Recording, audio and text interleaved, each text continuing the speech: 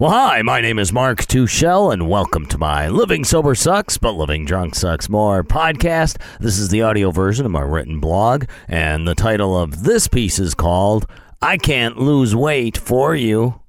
Now imagine that you and I go to exercise at a gym, and your goal is to lose weight, but all you do is sit there and watch me exercise. Oh yeah, maybe you do a few push-ups or get on the Stairmaster for a few minutes, but you do no more. And then the next day, you don't even show up at the gym, but I do. Now, no matter how much weight I lift, how many laps I swim, how many miles I log on the treadmill, I can't lose the weight for you. Now, we can work out together and motivate one another, but you still have to get your own fat ass on the treadmill if you want to lose weight. I see a lot of parallels between living as a non-drinker and going to the gym to exercise. Now, you don't have to go to a gym to exercise. I mean, you could do it at home, but there are reasons I believe you should go to a gym, and I'll get to them later. For now, how is it that I see sobering up, then living as a non-drinker, and exercising similar?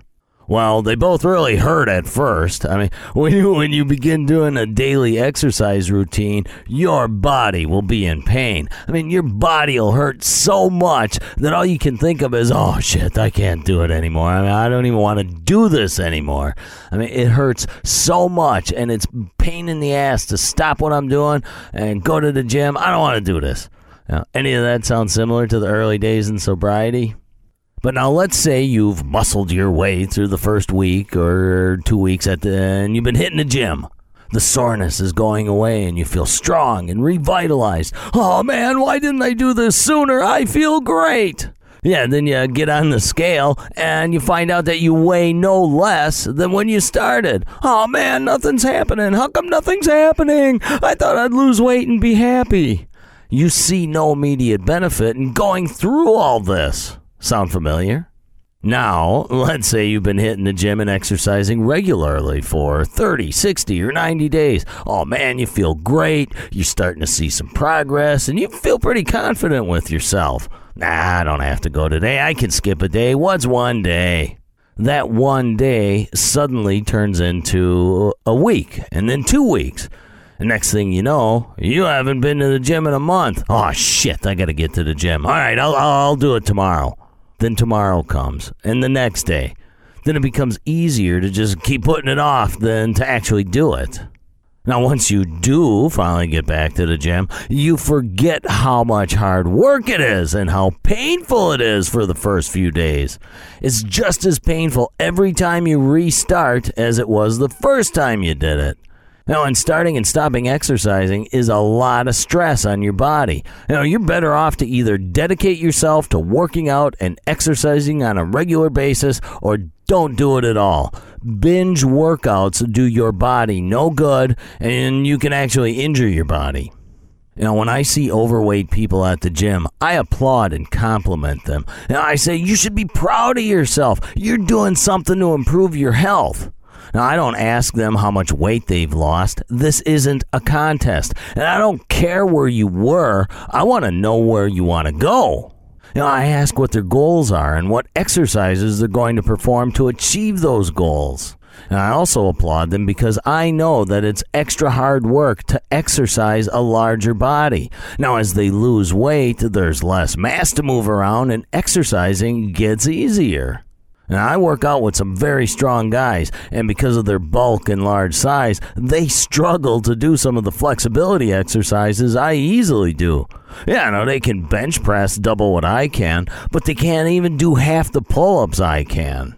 But no big deal. I mean, we understand that. And we don't laugh or make fun of each other. We push each other to achieve within our own limits and congratulate on what is done. I mean, this isn't a contest. It's friends with a common goal helping to motivate one another.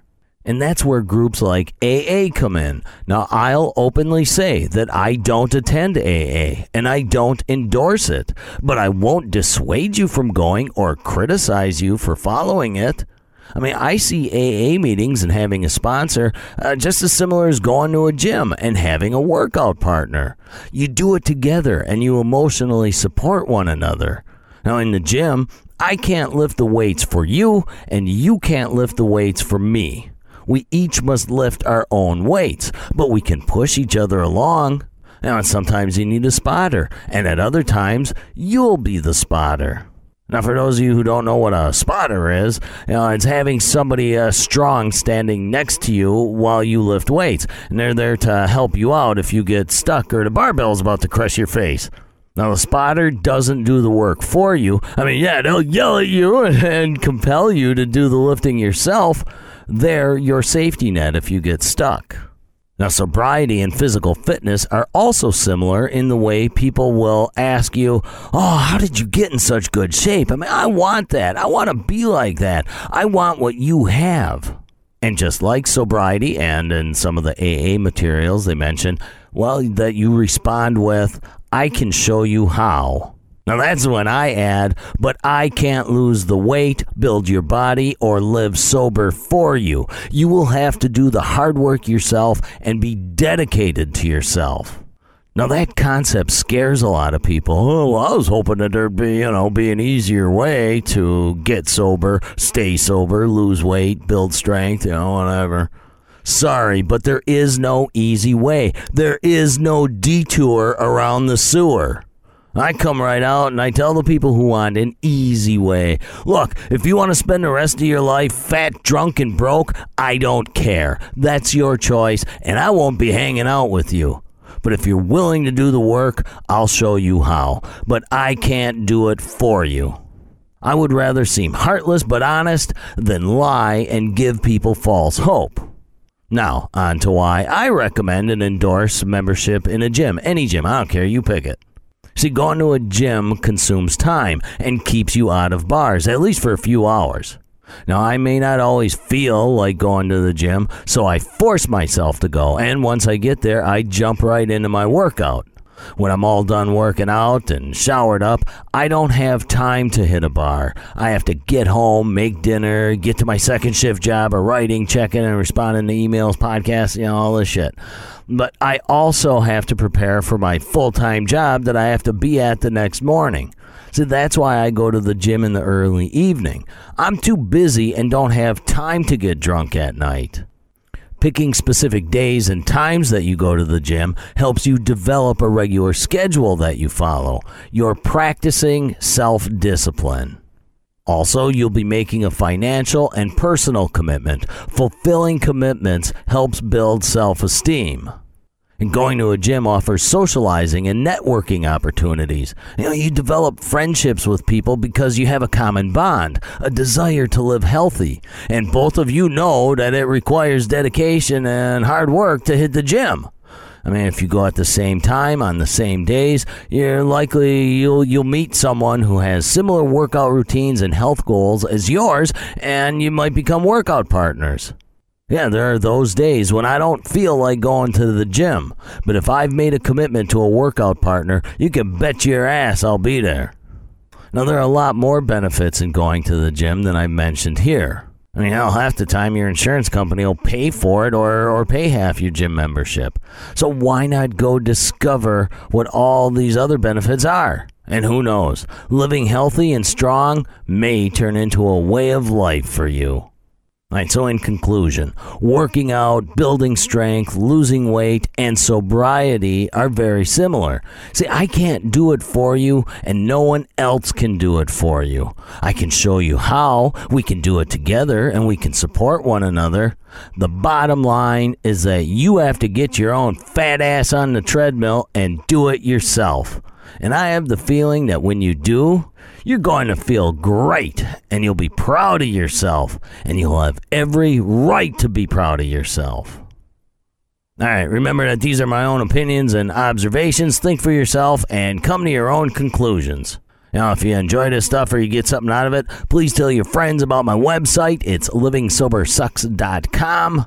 Yeah, I got a bunch of books out, and I got a new one coming out, so I ain't even going to tell you about what that one is yet. But you can find my books on Amazon and all over my website. And if you really like what I write about and how I do this, you can help me pay for all this by making a donation to my site. It's done securely through PayPal. There is a link on the bottom of the blog article. Donations are not tax deductible. I pay taxes on my stuff. All right, well, thank you very much for spending some of your extremely valuable time with me. I hope you got something out of this, and I hope I motivated you a little bit. My name is Mark Tuchel.